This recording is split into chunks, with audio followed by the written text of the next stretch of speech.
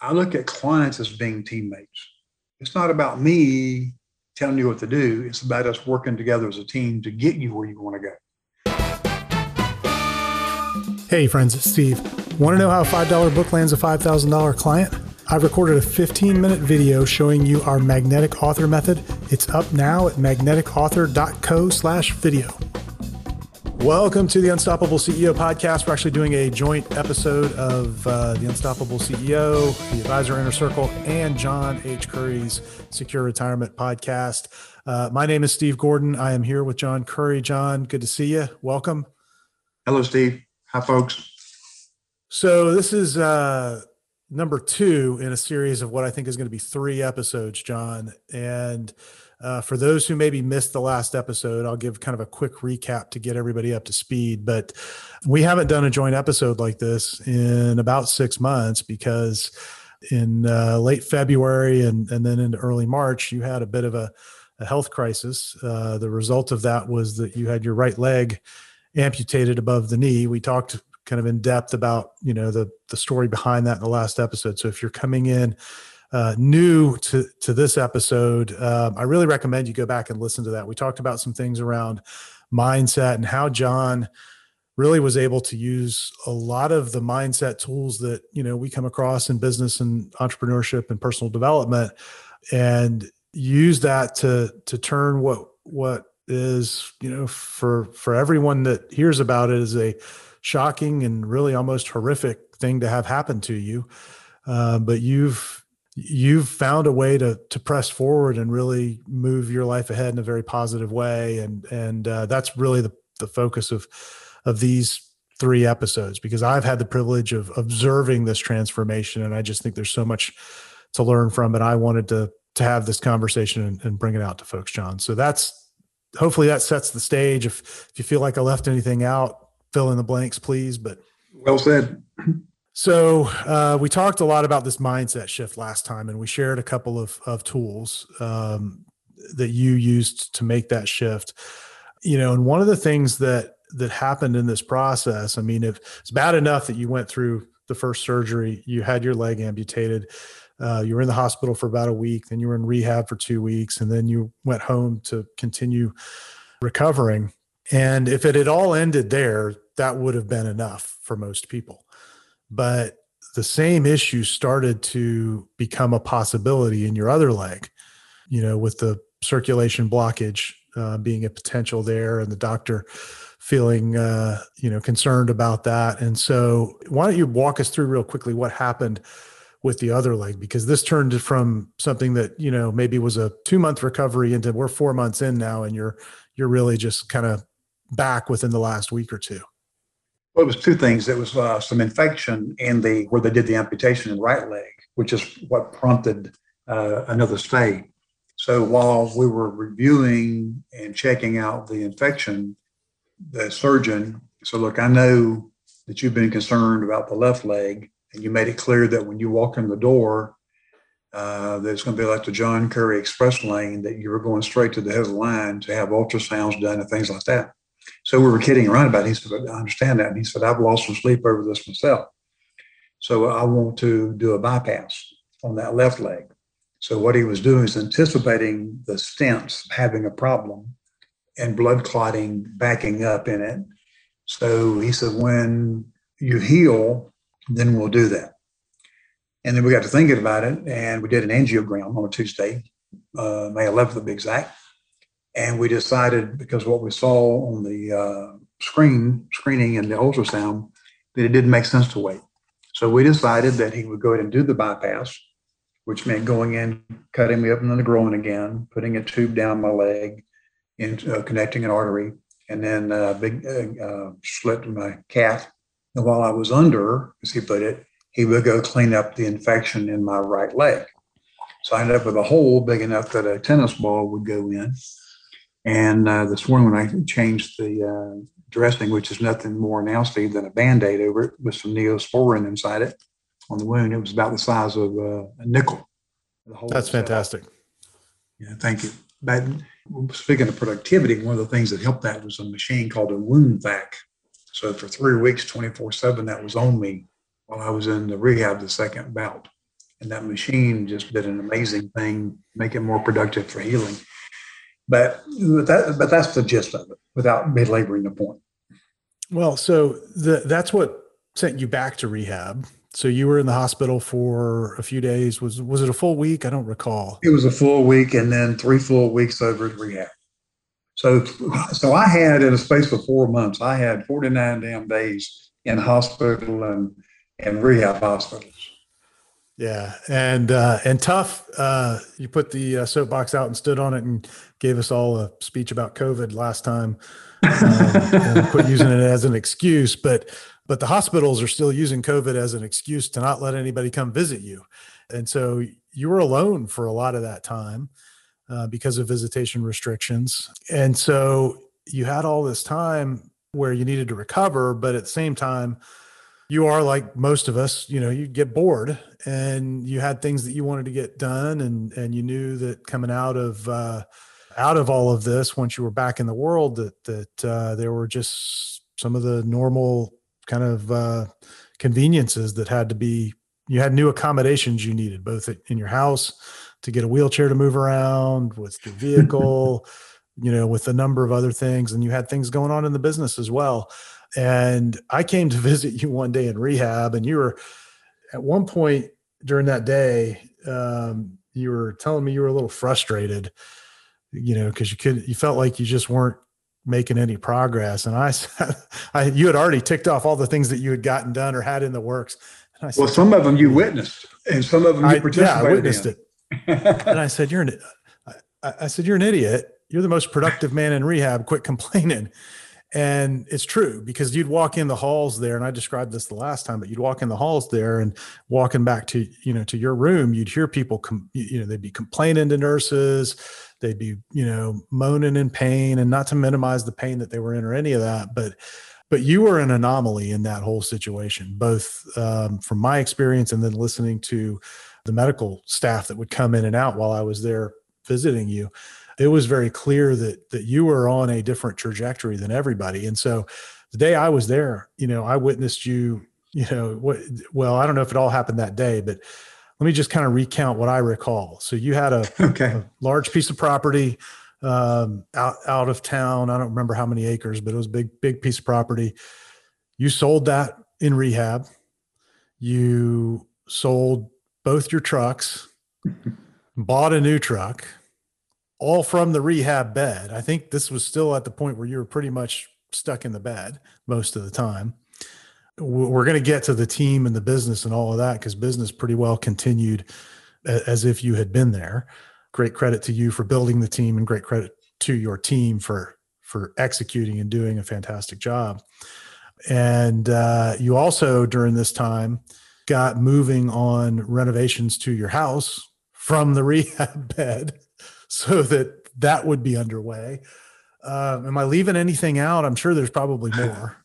Some of it had gotten started a little bit sooner, but all of it started while I was in either the hospital or the rehab hospital, because I quickly realized that things had to be done. And Steve's right. I literally sold a Tahoe and a Silverado pickup truck, did a trade on the pickup truck, and bought another truck, a Nissan Titan, in fact, without even able to sit in it, because I had been bedridden, like I said, for 10 days. And then finally I was able to use the wheelchair. So when I called the owner of the dealership, he had a salesman bring it over, and I wheeled outside. First time I'd been outside in 2 weeks, I guess, maybe a week and a half. And I was able to look at it, but I couldn't even get in it. Because I couldn't stand at the time. And I looked at it and I said, okay, what is this? What is that? And it seemed to work. And I said, okay, go appraise mine. And if you guys give me enough for it, we'll make the deal. So about 2 hours later, I get a call. Okay, not only are we going to do the trade, we'll actually owe you money. I said, okay, that's nice. That's nice. And then I enlisted Steve's aid. It turned out that he and his wife, Erin, he actually that was on Friday. We were together on Saturday. I had found this house I was checking out. So Steve actually went to the property, and using his phone and videoing, we FaceTimed. FaceTime, thank you. showed me every room in the house, and we determined that wasn't going to work for me because of the amount of work it would take to fix it up and to make it wheelchair accessible. And Yeah, that was I had forgotten through all of this, you were shopping for a new house yeah. in that whole process, and then decided, no, I better just renovate what I've got.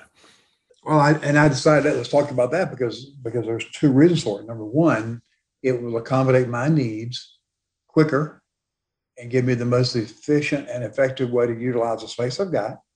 And if I decide I want another place, I still have this local, close to the office, close to everything as my home base. And I may decide not to buy another one, although I'm looking at one tomorrow that if it gives me what I think it is, I may buy it on a lake somewhere and have both. If not, at least I have what I've got. But the whole point though is productivity is determine what needs to be done and then do it. Well, yes. And I want to kind of talk about how you got things done. Okay. First of all, I was going to say, well, most people couldn't get that much done if they wanted to without all of that and not from a rehab bed. I'm going to change that and say, I think I would have had trouble getting all of that done in the time you got it done, not dealing with what you were dealing with and being out in the world and being able to operate normally, because I do think I'd have a hard time getting all that done. It was kind of amazing to watch. And this isn't about patting you on the back. I think the thing to learn here is, as I watched you do that, you were able to, and I talked about this in the last episode, because you'd flipped your mindset and you got focused on growth and where you were going. And you had this, this future point that you were kind of aiming at. You had a target and you were moving, and people could see and sense that you were moving. That attracted people to you that wanted to help you. Okay. And so then you leveraged this concept that we've talked about a lot that, our mentor, Dan Sullivan, talks about, wrote a book about it with Ben Hardy called Who Not How. And so sitting in that rehab bed, you weren't able to do much of anything except pick up a phone and send a text and send an email. And so you were able to, because of all of those things, having that future focused, hey, I've got this target, I'm going here. Who can I get to help me get there? What do I need? Once you decided what you needed, you started reaching out to people and enlisting them in your mission, and it was a compelling mission. People wanted to help. So talk a little bit about that, because to me, that's the key for accomplishing all those things. Well, let me spend a little bit of time on the team for just a minute, and then we'll circle back on how to determine the right who. I'm very fortunate. And every time I say that, somebody say, yeah, but you did this. Yes, I did. I did the work. I hired April Showen, and then I hired Jay Wolf. April hired Audie. April brought Zach to the table. All that's true. But all of that started when I realized I determined what needed to be done was to build a team of people so that no matter what happened to me, if I died on the operating table, which I could have during the open heart surgery in 2008, they warned me that I could have, they said, you may die on the operating table. This is a dangerous thing we're doing. There's no guarantee. So, but I had peace of mind of knowing this time that I had everything in place, and I did during my heart surgery. But I realized years ago, that's what, 13 years ago now, I guess it was, July 10th, will be 13 years ago, heart surgery. You were there with me. So through it. So I realized that I had to build a team so that I could have freedom. What kind of freedom? Well, that if I ever wanted to retire, freedom to truly retire, take trips, do things. But also realized, because friends around me who had suffered strokes and heart attacks, what if I become incapacitated? I think I'm Superman. I think I can do whatever hell I want to do. I think I'll do it to be 100 years old and still be strong. But I don't know that. So if I become incapacitated, who's going to take care of my clients? So I started on this journey of looking for the right people, the who. I didn't know it as who then. And then I hired April. She joined me as a paid employee for 5 years. Then she became an advisor on her own right and doing very well. So I've been very fortunate to have those people in place. And Jay Wolf, who worked with another advisor in our firm, that advisor died. His son decided not to continue the business and wanted me to take over some of the clientele. I said, okay. And he says, I got another issue. I have a very, very loyal employee that I think would be a good fit. So I called him the very next day. Again, don't wait too long. By the way, back to April, the minute I got the email about her from a colleague, I called her, got her voicemail, left a message. She called me back and we talked. And then the minute that my friend told me about, Brent told me about Jay, made a call. We talked the next day. So it comes back to action. You can think about it all damn day long, Steve, but if you don't take action, doesn't mean you got to get it all done today. But I wrote something down, you were talking a while ago, determine what needs to be done, then take action. It might be the smallest piece of action, but at least start moving forward, at least move in that direction. Also thought about something else earlier that I forgot to mention. The philosopher Friedrich Nietzsche said, what does not kill us makes us stronger. So we can learn from all of these adversities, if we will, or we can give up hope. But the team helped me in a lot of ways to be more productive, not just because of business, but also along the way, I look at clients as being teammates. It's not about me telling you what to do. It's about us working together as a team to get you where you want to go. So we have a great clientele of people that respect us, trust us, they love us, we love them. It's not just about making money. It just sounds corny, but I love the people on my team. They love me. I mean, they come see me, when they couldn't come see me, because for a while, I'm only allowed one visitor per day for a certain limited time. So when they could see me, it was special. But we talked on the phone pretty much every day, if it wasn't but just for 2 or 3 minutes. But client wise, they took care of our clientele. And it's not my clientele. I tell people real clearly, company officials, oh, you got this, you've done that. No, no, no, no, you don't understand. This is Team Curry. This is not my clientele anymore. It is our clientele. Our clientele. And I will say this to business owners and advisors, especially, there's a way too much ego involved. It's all about me, my. I did this, I did that. No, you didn't. You had some help. You had some help. So for me, when I made that transition to going from being doing it all by myself, Dan talks about being the rugged individual. I learned this back in 1994, to building a unique team around you, changed my world. And I'm living proof right now of that happening because the business has prospered. And I got in trouble the other day with April because I made it, and she'll probably hear this at some point. So telling the truth here, I'd made a comment to her, look, you guys don't need me anymore. You're doing such a good job. You don't need me. I think I'll just go ahead and retire. Well, she got on my butt the other day. We had a team meeting and then we had a one-on-one. She says, you've got to stop saying that. It irritates me when you do that. Yes, we can do some things and don't need you, but you're wanted here. We love you. We want you here and you want to be here. So stop saying that.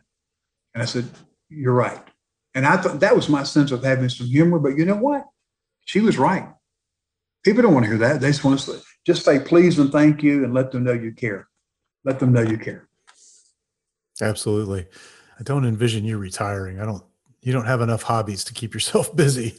Well, I hope and pray I never retire. I hope that what I do is I carve out time to go do things I want to do with my lady, do some things by myself. I can promise you when the weather cools down, I've already talked with 2 people that do fishing guides, and I will be bass fishing again. I do not want to own a boat. I don't want to run a boat. I don't want to pull a boat. The thing I'm going to do, I'm going to drive up to the landing with them. And by then I'll have my prosthesis. We should talk about that as far as productivity and goal setting here in a minute too. But from the standpoint of that growth mindset you talked about, people say to me, are you going to get a prosthesis? I said, well, of course. Why wouldn't I? But it's almost like, hell yes. How quickly? And I've been set back at 3 weeks to a month because of the infection that I mentioned earlier, but I met with a guy last Friday. We're moving forward. We're ahead of schedule on that. We'll probably start work on it a couple of weeks, 3 weeks max. But anyway, did I cover what you want to cover there? Yeah, I think so. And I didn't expect this to be a very long episode, but I wanted to point out that even in the midst of all of this, you were incredibly productive. And again, point is not to, yes, acknowledge the accomplishment. It was pretty amazing to watch, but you don't need me patting your back over that on a podcast.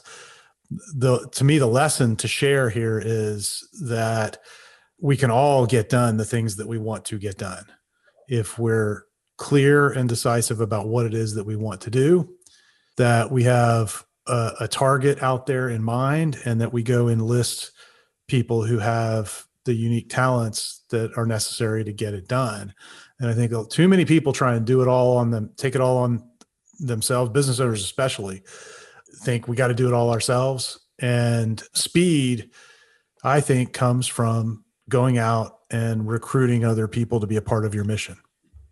I want to modify something you said in two ways. Number one, I don't think we'll always get what we want and be productive, but I think we have to, I'll go back to what I wrote down, determine what needs to be done, then take action.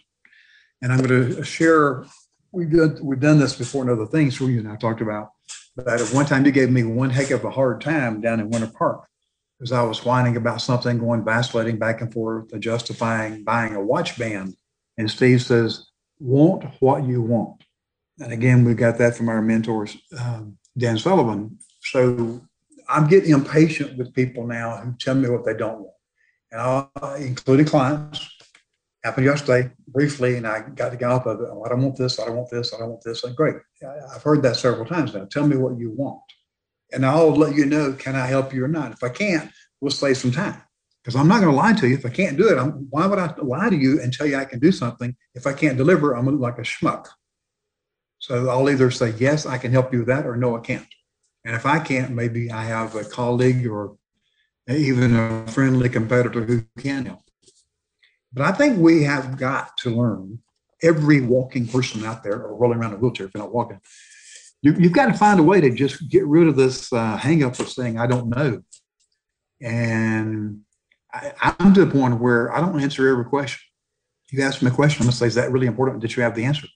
Well, not really. I was just curious.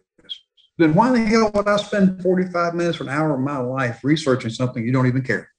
Don't do it. Find out if the person truly cares enough that they will invest some of their own time. And I don't care who you are. If we cross paths, you can be a client, you can be an advisor, you can be a friend, future friend. My style is real simple. Let's get to the point. I don't mind some chit chatting. I probably talk too much in that area, but let's determine what we want to do and go get it. And if we don't want it, what do we do then? We say, whoops, this isn't working. It's okay. Let's undo it as nice as we can. Let's not create enemies.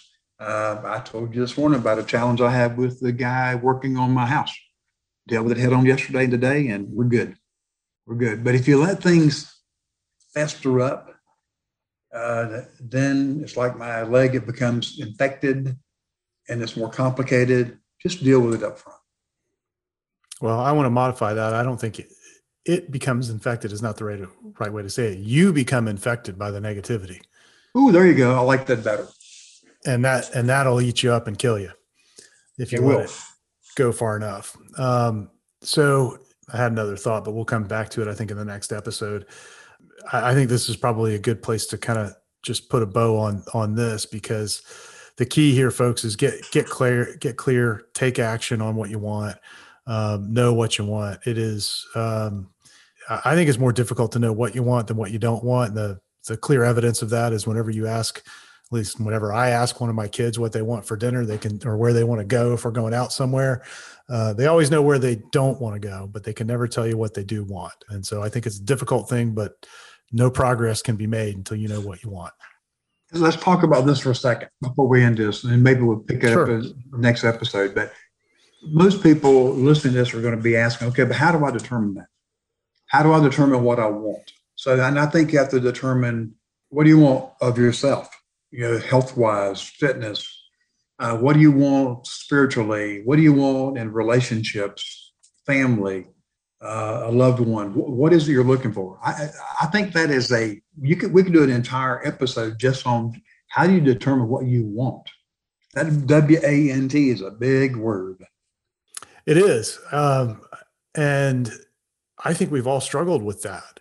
Part of it is giving yourself permission, right? We're so, I think, trained sometimes, not to to be really honest about all that we really want. Sometimes, we feel guilty about that. And I think that's a little bit foolish to do so, but it's there, it's real. I think it's a hard thing to get clear about. I do like the idea of breaking it down into the various areas of life. That I've made big fitness goals. I turned 50 a couple of weeks ago, and Yeah, one you of my old big fart. goals, I know, one of my big goals was to be in better physical shape at 50 than I was at 20. I actually achieved that. I set that goal when I was 45. I achieved it, I don't know, by the time I was 47, almost 48. Yes, you have. And so then it was just a matter of, okay, how do I build on top of that? And honestly, one of the, I kind of got into a little bit of complacency there because I had achieved that goal, but I hadn't looked out ahead to the next mountaintop as it related to fitness. And so sometimes it's hard to do when you've achieved something to say, okay, well, what's the next meaningful goal that I really want? And it's not always immediately apparent. Sometimes you've got to think a little bit. And you mentioned in the last episode the book The Dip by Seth Godin. I remember reading that, and you and I had a conversation around that. For those of you who haven't read the book, he describes this process. You set this goal, and then you start going towards it, and at some point, usually in the process of achievement, there is this dip, this kind of valley of despair that you get into because you realize this is going to be a lot harder than I thought it was, and maybe obstacles pop up that you hadn't anticipated. And he describes kind of two paths there.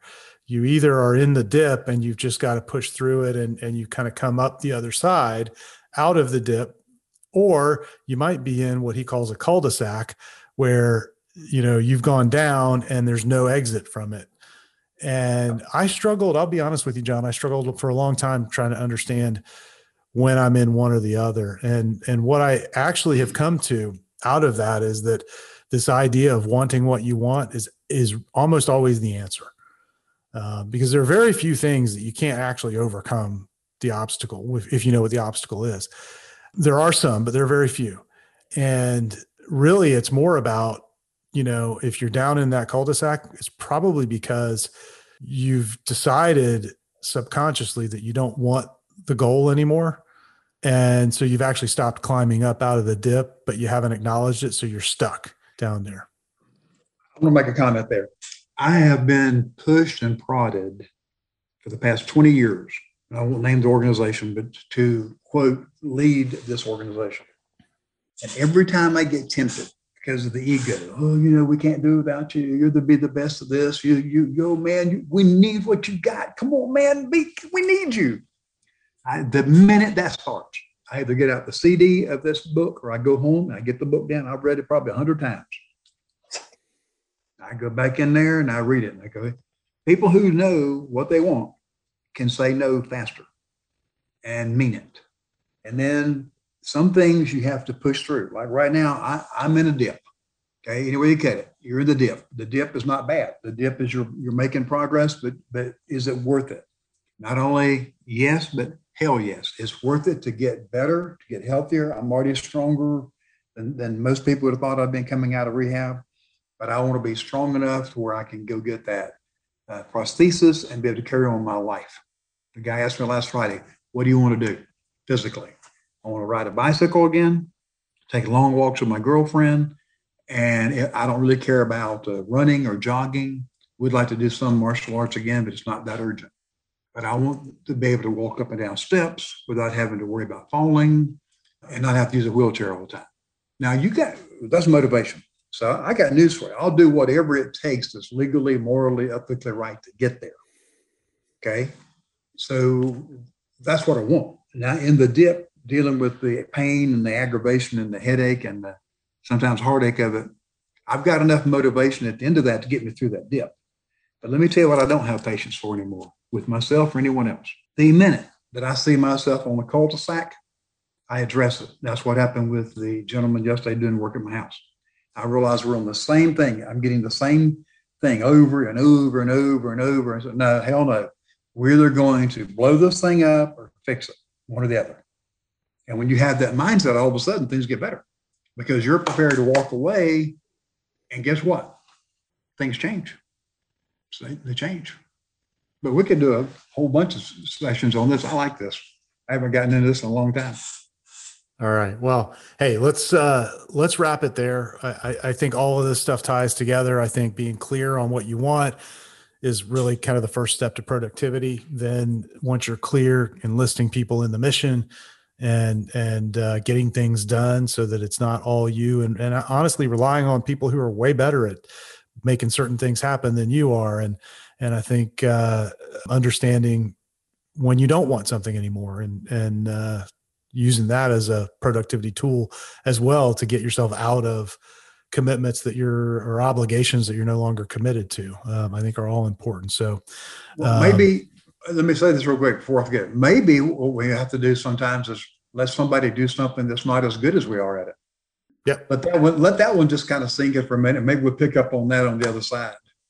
Let's actually let that be the segue into talking about team. Not that your team isn't as good as they need to be. They're very, very good, but that's the reason that most entrepreneurs don't build a team. So with that, folks, we've got one more in this series of conversations.